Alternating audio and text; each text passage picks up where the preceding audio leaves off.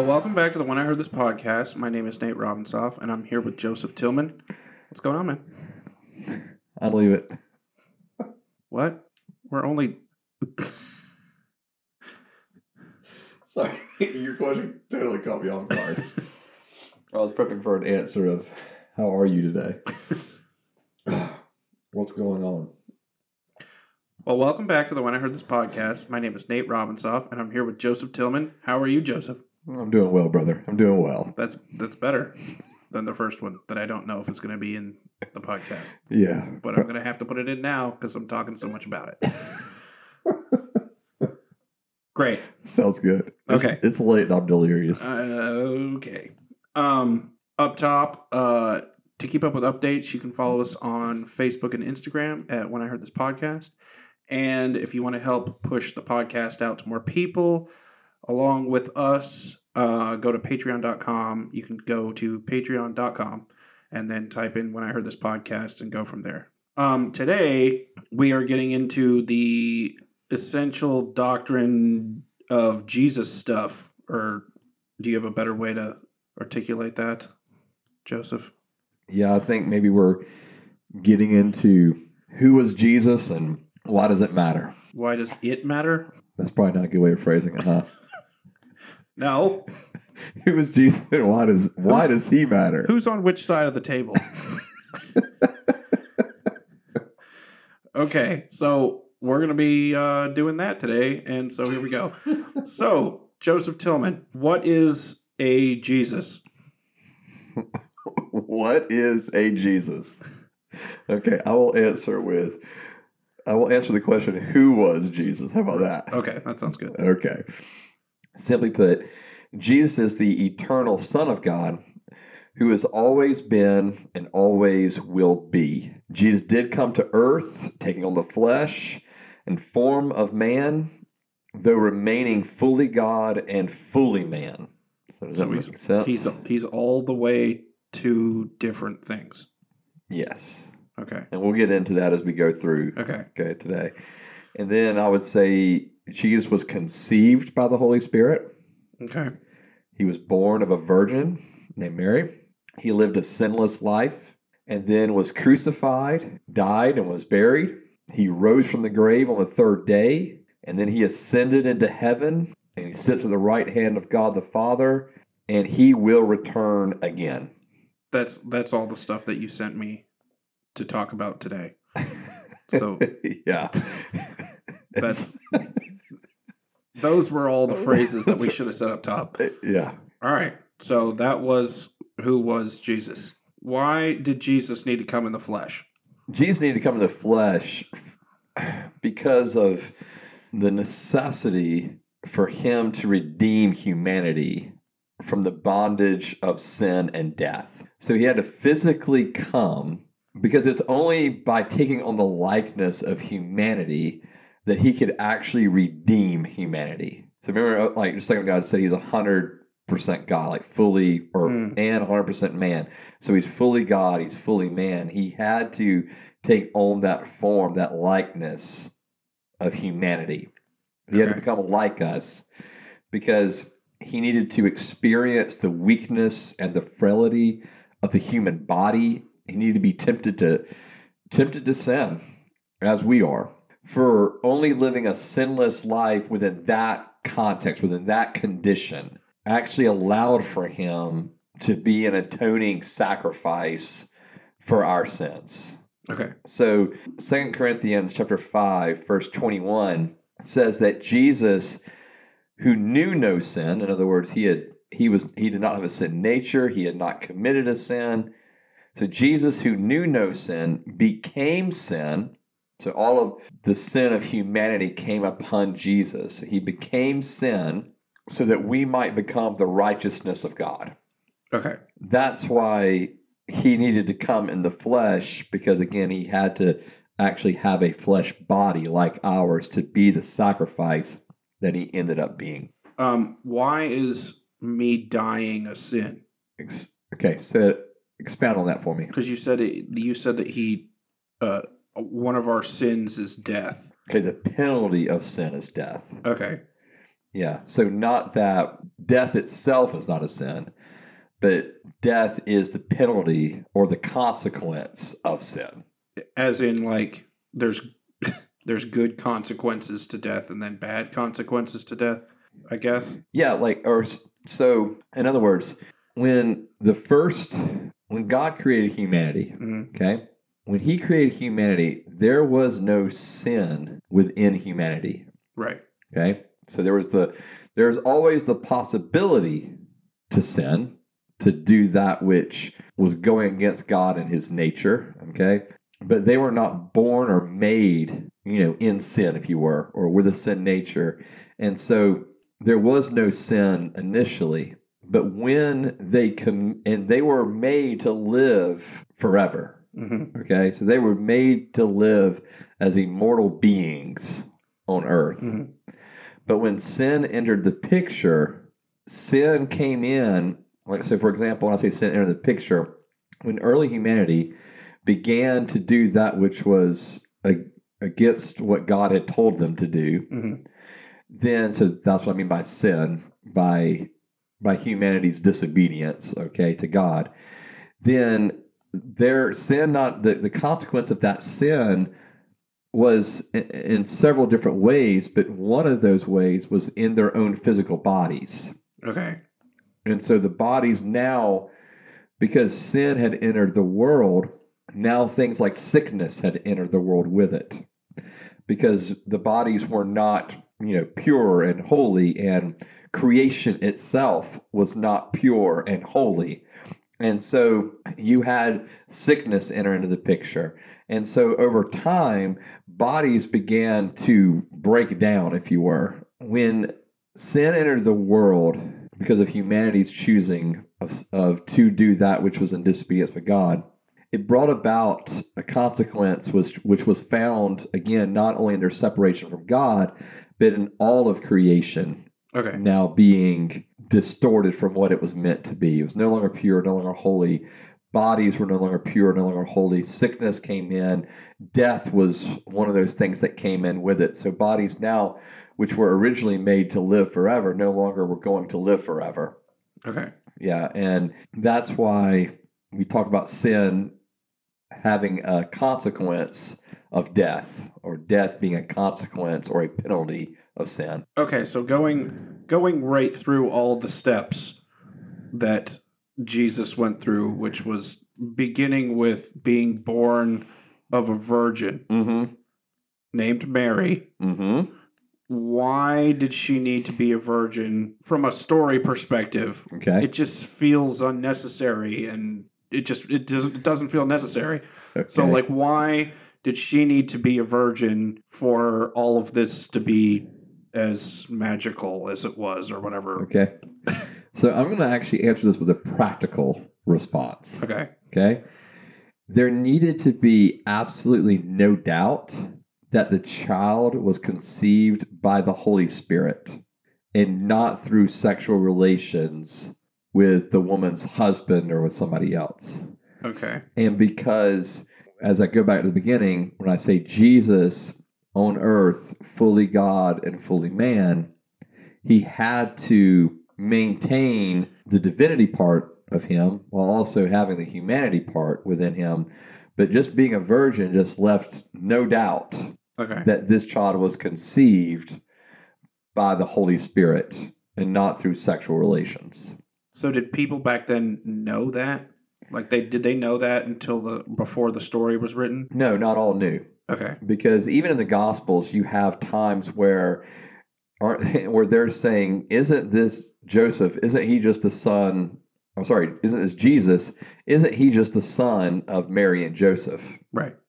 Mary was betrothed at the time to Joseph, but they had not had sexual relations. And betrothed means engaged. Okay. Yeah, they were engaged. And in that time period, no, you're right. They did not know the full story. They just assumed that Jesus was Joseph and Mary's firstborn son. Mm-hmm. Yeah. It took a while for the true story, if you were, to begin to be known. Okay. Did he have siblings? He sure did. They did? He did? Hmm. Okay. Yep, sure did. I didn't know that. Yep, sure did. Actually, two of the writers in the New Testament, one named James, one named Jude, are both sons of Mary and Joseph. I didn't know that. Yeah, but actually, in the Gospels, it refers to Jesus' brothers and his sisters. Oh. So yeah, he had brothers and sisters. I feel like I know who the favorite was. Yeah, I mean, that'd be hard to beat, to be honest with you. There's no, He never did anything wrong. yeah, he got a whole book.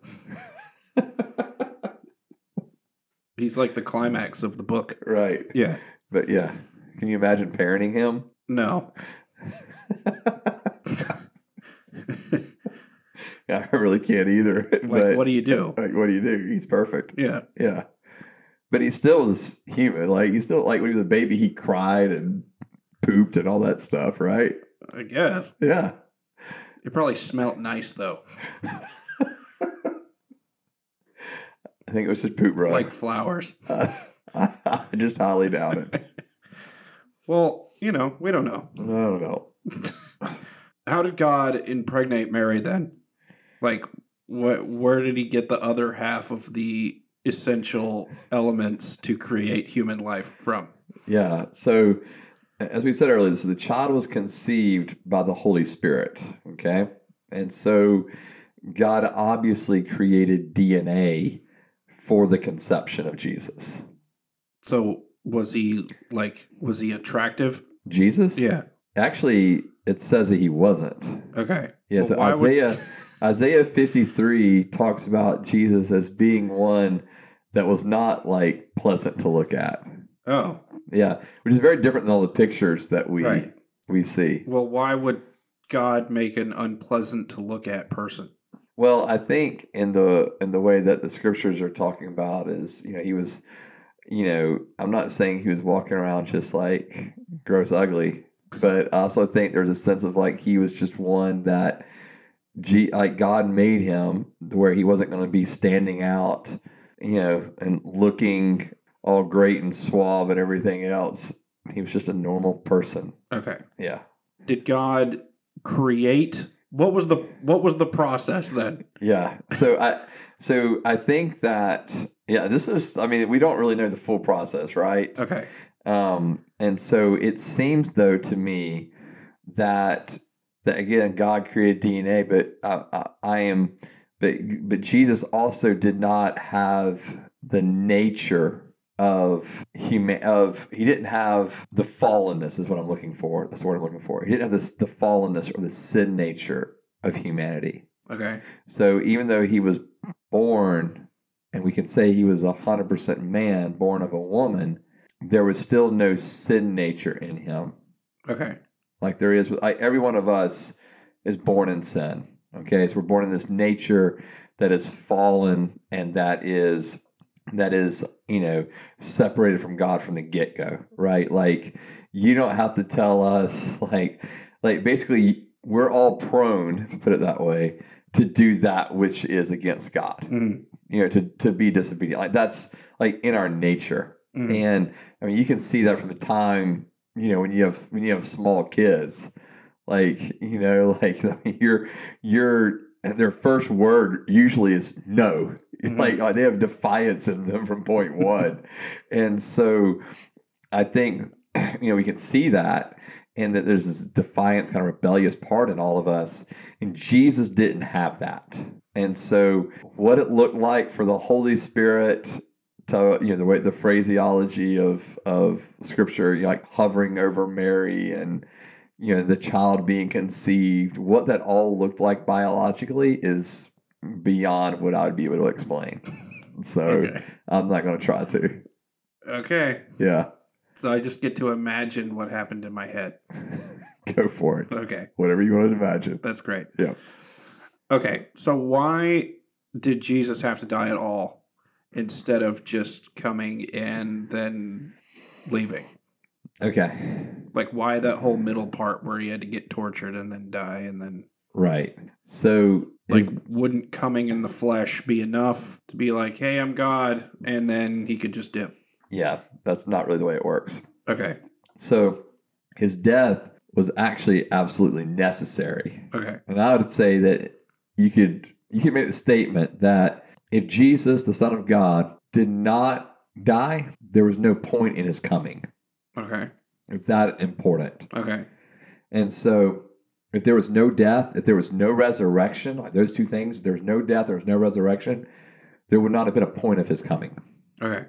Because he needed to do something, accomplish something that was going to require more than just his appearing to people. Okay. All right. And so, and it gets back to something that we've already talked about a little bit. You know, Romans 6:23, for example, says the penalty of sin is death. Romans 3 talks about the fact that we have all sinned. So we've all sinned. And if the penalty of that sin is death, then that's something that Jesus wants to come and undo. Okay. He wants to come and undo the power of sin and the power of death over humanity. And so that passage I quoted earlier from 2 Corinthians chapter 5, where it speaks of Jesus becoming actual sin for us, right? He became sin for us that we might become the righteousness in God. So he took on all of that sin for us. And then he died in our place for that sin. And if it had ended there, right? If it had ended just at the death and his burial, the story still wouldn't, or the purpose of his coming still wouldn't have been completed. So he actually had to rise as well. So the resurrection is just as important, if not more important, than even the crucifixion itself. Okay. Because if there was crucifixion without resurrection, then we're just talking about another dead man. Okay. But a dead half man, half God, or a dead all man, all God. Right. Okay. But through resurrection, he's defeating the power of death. So let's say the cross defeated the power of sin, where he became sin for us. He took, and then he died our death for us. Okay. And so by rising from the grave, he defeats the power of death as well. So now those two things, the power of sin, the power of death, have lost their stronghold over us. Okay. If we put our faith in Jesus. And stop killing animals and burning them for God, like before. Yes. Okay. I'm glad you clarified where you were going with stop killing animals. Yeah, and that's another part of it, right? That they had what Nate's speaking about is throughout Jewish history, throughout Old Testament history, there was always a sacrifice for sins. And we have like the book of Leviticus, for example, goes into great detail of all of the offerings that have to be presented for certain sins. And so there was all these, like Nate spoke about, animals dying, animals being sacrificed for sin. And it all gets back really to the power, and you ask why a sacrifice? Why did why did animals have to die? Why did Jesus have to die? And population control. Not population control. Climate change. No, definitely not climate change. Okay. Yeah. Sorry. Leviticus speaks about how that life is in the blood. And so that's an obvious statement in some ways, right? And life is in the blood. Like we're alive because blood is pumping through us, okay? Life is in the blood. In the shedding of blood, so the shedding of blood there was, if you want to put it this way, one's life was taken so that another one would have life. Okay? And so that was the case for the sacrifices in the Old Testament. And then in Jesus' case, he became the one sacrifice, one time for all people. Okay. And therefore the animal sacrifices didn't have to continue. If Jesus had not come, okay, so if Jesus had not come and died specifically and rose from the grave, then humanity would have still been left with having to sacrifice animals or everything else, just trying to be in good standing with God. Okay. And when you really get down to it of why did he die on the cross, it's ultimately because he actually wants to be with us. Jesus was willing to die, suffer that horrible death, and then rise, all for the sake that he might be with his people. Because now this opens up for not just the Jewish people, but for all people in all places to believe in Jesus by grace through faith and can have a living relationship with God by believing in Jesus' death and resurrection. We can have, and Jesus is God. He's the Son of God. He died. He rose. I believe in that. I trust in that. I can have a relationship with God, and it stops all this needless, rituals and sacrifices and everything else, and it opens it up to the broader world. So, God did create a people known as the Jewish people. He did create a people. Earlier would have been referred to as the Israelites, but he created a people to make him known to the whole world. Okay? So, but now, and we'll get into this a little bit later, so I won't dive into all the details now, but now, because of Jesus' death and resurrection, it's not just located within a specific people group to make the Lord known to everybody. Okay. Now, the Lord is just known to everybody? The Lord is known or can be known through Gentiles. And so now it's spreading through the Gentile world or the non-Jewish world, okay, without the necessity of the Jews being part of that. And I'm not trying to put down the importance of the Jewish people, okay? Okay. But what I'm also saying is that now this gospel message of being able to be with God is not just located or found within one specific people group. It's that message can be found all over the world through Jews and Gentiles alike. So Jesus came so that God wouldn't look like such a racist. Definitely didn't say that. Okay. But I see where you're coming from. No, it has nothing to do with God being a racist, okay? When God created humanity, his whole desire was that all of humanity would know him. So in beginning in Genesis 12, with the calling of Abram, who eventually becomes known as Abraham, with the calling of Abram, he's setting aside a people, and he says about that people, to the descendants of Abram, that they would be a blessing to all other people groups on the earth. Okay. And so even from point one, God did have a special people, if you want to put it that way, but that special people was to make him known to the rest of the world. And so it wasn't like they just kind of had this secret to themselves and hoarding it. Okay. Their purpose was so that they would be a blessing to all of the world, to all of the earth, and that everyone else would look kind of like into them and go, oh, their God is real, or their God is not just blessing them, but look at the way they live. Look at the way they actually care for one another. Look at the way they actually care for creation. Mm-hmm. Like they're doing it differently.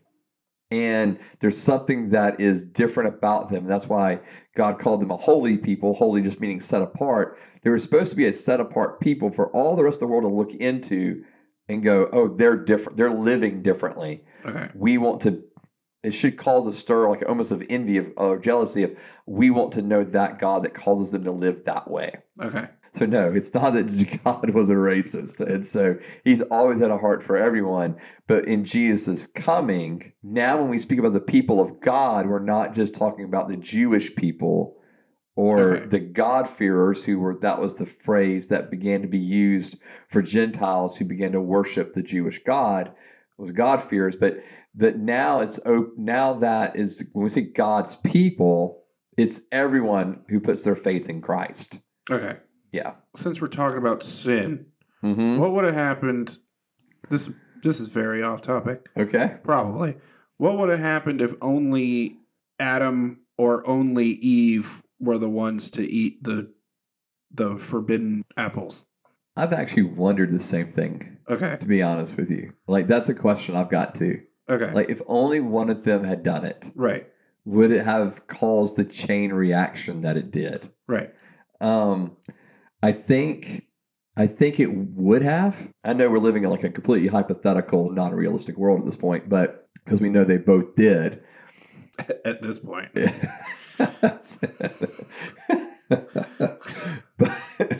but Yeah, I mean, like for them to have children, right? They would have the children would have been born with a sin nature because one of the parents was in that. Oh, okay. Had that nature, had that likeness, like Okay. the image of God. When I say sin nature, that sounds really harsh. Maybe another way of phrasing that would be: so Adam and Eve were born with like the full image of God in them. Mm-hmm. Okay, when sin came into the world by their disobedience, and sin came into their own lives through their own disobedience, the image of God began to be distorted within them. Okay. Because now they no longer reflected the full image of God. Okay. Because the God who is fully loved, the God who is fully kind, the God who is fully holy, the God who is fully righteous, they no longer reflected that type of image because of their own choices led them to no longer be fully righteous, no longer be fully holy or set apart as God is. And it even broke relationship between the two of them. You know, part of the image of God is that God is a triune relational being, and by that I just mean Father, Son, Holy Spirit are in relationship, and so they're a triune relational being. So part of God's image is that, and when we see Adam and Eve in Genesis 3, when they committed their sin, it actually caused them to be ashamed to be around one another because of their nakedness. So they actually kind of part ways, if you were, and hide from one another. And then when God comes in and asks them what's going on, they blame, like there's a blaming going on. Okay. Adam blames Eve. Eve blames the serpent. So there's all of this disconnect and from their relationship. So when I say sin nature, that's what I really mean. It's like a distorted image of God, not the full image of God we were intended to have. Okay. So they would have had kids, and the kids would have had that in it. Otherwise, the world wouldn't have continued past them. Yeah. If they didn't have any kids. Right. Because one of them would have been sin natured and then died. Right. And the other one wouldn't have. Right. And then there'd be no us. Correct. Yeah, it's a very interesting hypothetical world that doesn't exist. Right. But yeah, that's a good question. I mean, I've thought the same thing. Okay. Yeah. And I've even wondered at times, did it matter if it was Eve or if it was Adam? That's another question, but topic for another time, maybe. So, Okay. Sorry, I just thought of that. And I had that no, that's good. thought to ask. Sure. Why did Jesus have to die like he did? And why couldn't he have just been run over by a camel or something? Yeah. Okay. Like, why the whole long thing? Right. Like getting beat up and then whipped and then spit on, punched, kerpowed, and then whipped some more, right? Right. There was 2 of those. Uh-huh. And then thorns. Uh-huh. And then carry cross to place, nail in hands. Was it hands or was it wrists? More than likely, it's probably wrists. Okay. Yeah. Nails and wrists, and then nails and feet, and then up there for a few hours, and then he died. Yeah. So why all of those things that I just laid out instead of falling off a cliff or something? Yeah. Okay. Good question. Good question. Good question. All right. So first of all, for the Roman culture that he's living in during this time, okay, the cross was the ultimate symbol of not only death, but shame. Okay. So for sin and for shame. And Jesus died not only for our sin, but also for our shame, Isaiah 53 tells us. So there's not only the death of, or the sin that has to be died for, but the shame that comes along with it. Okay. Okay. So for example, I think in most of us, we can relate to this when we know we've done something wrong, whether that be at work or in a relationship or whatever it may be, there's a sense of shame that comes with that. And so we're like, and that shame is like feeling bad for who we are, okay? As a sinner. As a sinner. As like we did this, right? And then there's the guilt for feeling bad for what we've done. And Jesus, so for the Roman culture, the cross was this ultimate symbol, again, of not only death, but of absolute shame. So one being crucified, and the Romans were good at this. Like, this is like, it wasn't like a one-time thing where they crucified Jesus, a couple of criminals, and that's the only time they ever crucified anybody. Okay. Right? This was like a normal, I won't say normal, but it was part of their cultural custom. And they would go into, when they were conquering other areas, they would crucify people who resisted as a sign of don't resist, or this will be, your end result as well. So many like round table discussions on like, hey, how can we make this worse? Right. Okay. Right.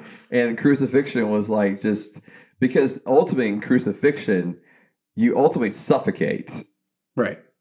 Right. And so it's a slow, agonizing, painful death. So Jesus, when you ask, why did Jesus have to die this way? Again, because I think his death had to be public. Okay. It had to be seen. It had to be equated with not only sin, but with shame. And then also, I really think he had to go through all of the immense torture and pain of it all, and I can understand why some people may think that's just completely unnecessary. Like, why all of that? But I think it's to underscore how great the sin was that he was dying for. Why do people feel that way?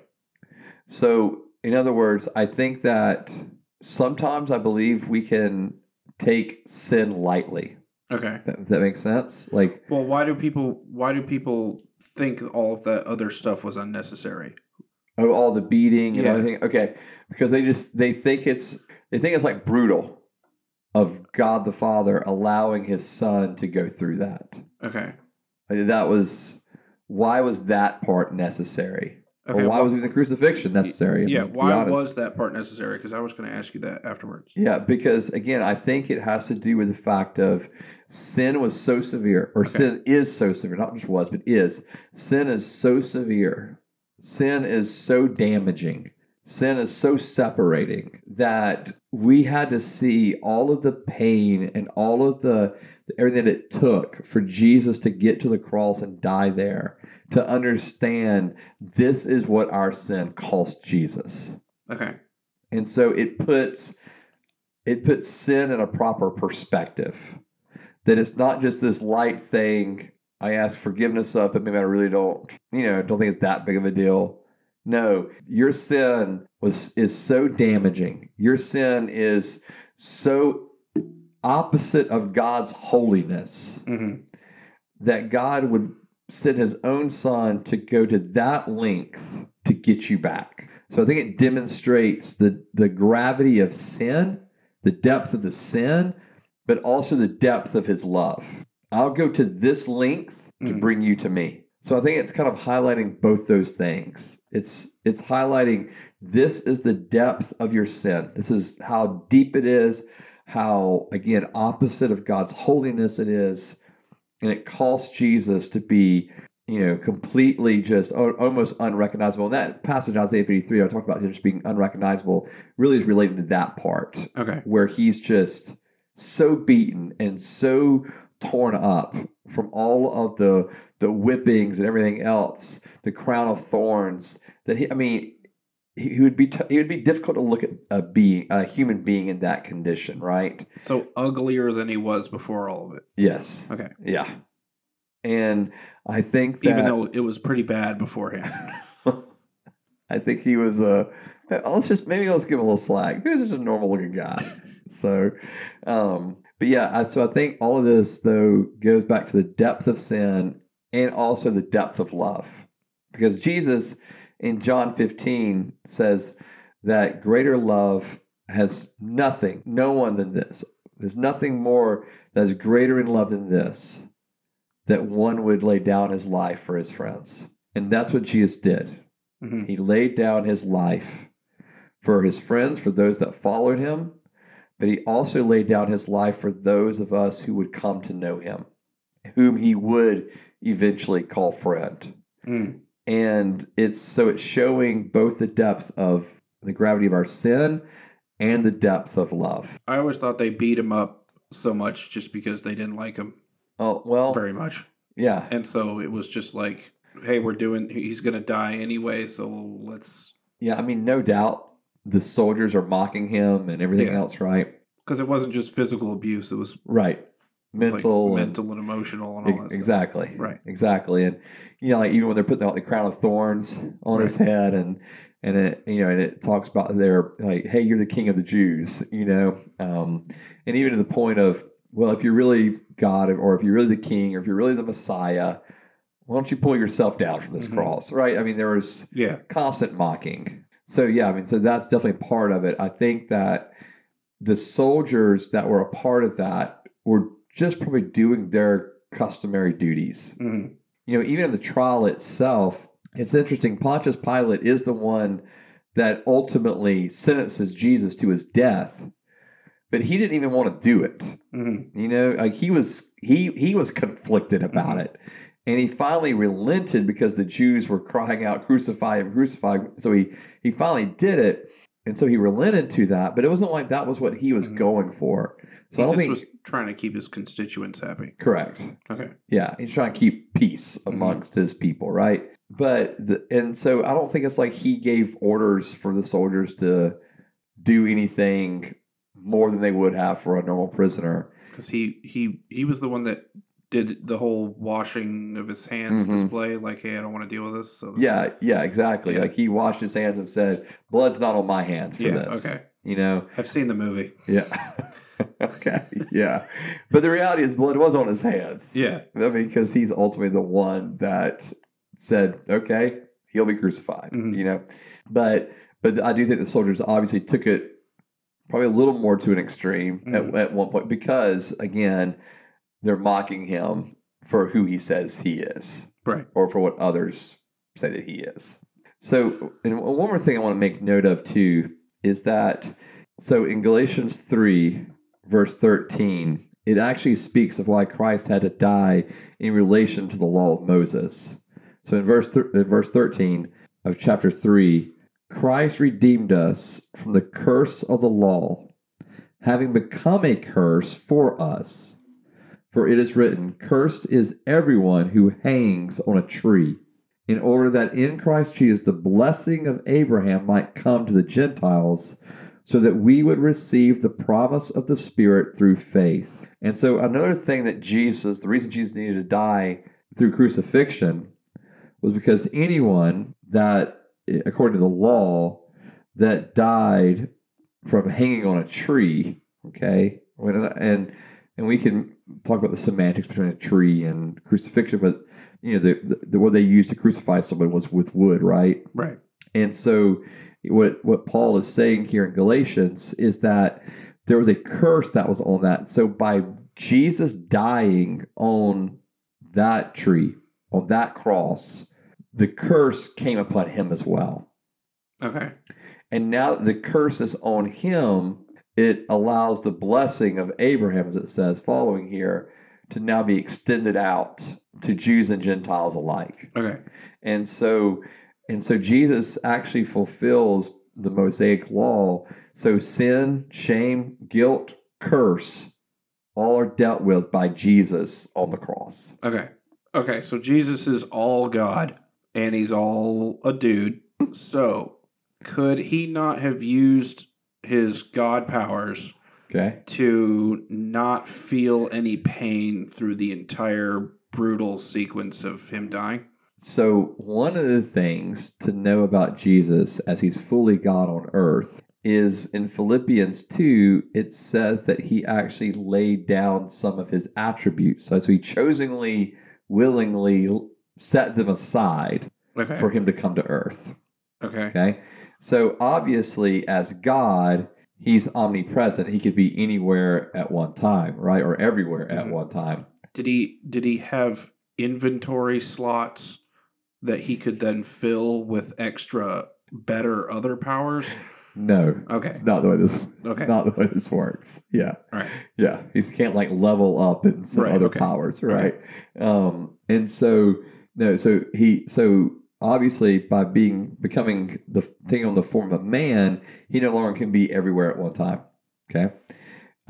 He didn't know everything, right? I think we've talked about this before a little bit, but Okay. he didn't know about everything. So he's not omniscient. He's not all knowing. He Okay. actually had to learn, right? So Jesus had to learn as a child growing up. He had to learn Torah and what we know as the Old Testament scripture. Okay. He had to actually learn that. Mhm. Okay. And then, but one of the other things is he's no longer all powerful. Okay. And so Jesus no longer has this omnipotent quality about him where he's all powerful. And so he is fully man while being beaten, right? I mean, he's fully God, but he's fully man. And so it definitely hurt. Okay. There's no like, I can just, turn off this pain kind of thing. Kind of like us now with him in heaven then, except God was in heaven when he was there, but like, because we should be able to do Jesus powers while we're on earth, right? Because we have him in our hearts or something? Yeah, by the Holy Spirit. Right. Mm-hmm. Okay. Correct. So that kind of thing. Like I can feel pain, but I can still access my Jesus inventory belt and heal someone. Right, with the power of the Holy Spirit. Right. So it's like, for example, Jesus, he never preached one sermon, performed one miracle, did one healing prior to the Holy Spirit coming upon him. Okay. At his baptism. Okay. So Jesus' ability to heal, Jesus' ability to turn water to wine, Jesus' ability to walk on water, all of those things. None of that happened before he had Holy Spirit. Correct. Okay. All of that was by the power of the Holy Spirit upon him. So what was the Holy Spirit doing before then? Before Jesus, or before coming upon Jesus? Yeah. So how far back you want to go? I don't care. All right. So like we see Holy Spirit at the very beginning. Okay. So in chapter 1 of Genesis, oh, he's there. The Spirit's there. Okay. Yeah. Does he do anything, or is he? Yeah, he's in that creative mode of he's actually helping create. Oh, okay. The heavens and the earth. So he's like the project manager. I don't want to say he's the project manager. God's like, hey, I need a heaven and an earth, and he's like, oh, all right. No, because it's one of those really interesting things, right? With a word, God spoke and there was light. Okay. Right? And so somehow in the midst of all of this, Father, Son, Holy Spirit are all creating. Right? Because in John chapter 1, we hear that nothing was created apart from the Word of God or Jesus. Okay. And so Father, Son, Holy Spirit are all creating together. Okay? Okay. And then throughout the Old Testament, we see the Holy Spirit coming upon certain people for certain tasks. Okay. So, for example, he would come upon prophets for them to prophesy or to speak the oracles of God. Did they know that it was a different thing other than God? They knew it was the Spirit of God. And they equated that to like as God. Okay. Like the Spirit of God was upon me would be the way they would phrase that. Yeah, okay. Yeah. And so it was always the sense of the Spirit of God as upon people and not within them. And so, so kings would be anointed with the Holy Spirit. The Holy Spirit would come upon them. Mm-hmm. Saul had it until he went completely crazy. And then, I say crazy, in his disobedience against God, Holy Spirit lifted off of Saul. Holy Spirit came upon David. And so he was, king. The Holy Spirit came upon, again, certain people for certain tasks throughout the Old Testament. And then so he was a project manager. He was empowering people. No, I will not. I will not simply say he was a project manager. He was empowering people to do the very things. I was like, God. hey, go make that guy do that thing. The Holy Spirit's like, all right, I'll give it a shot.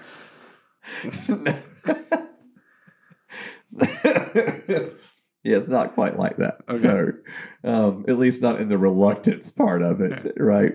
And so actually, when Jesus was on earth, he was submitted to both the Father and the Spirit. Okay. So he's being led completely by the Holy Spirit. He's saying I'm doing only what the Father tells me to do, but he's being completely led and empowered by the Holy Spirit to do all those things. Okay, well, I have a new image in my head of what the Holy Spirit looks like now. He's wearing a hat, isn't he? Yeah, he's wearing a hard hat. Yeah, I do it. Different color vest than everybody else with a styrofoam cup of coffee. Yeah, we're going to do a thing of the Holy Spirit. Maybe we'll change that image a little bit. All right, well, I like it for now. Okay.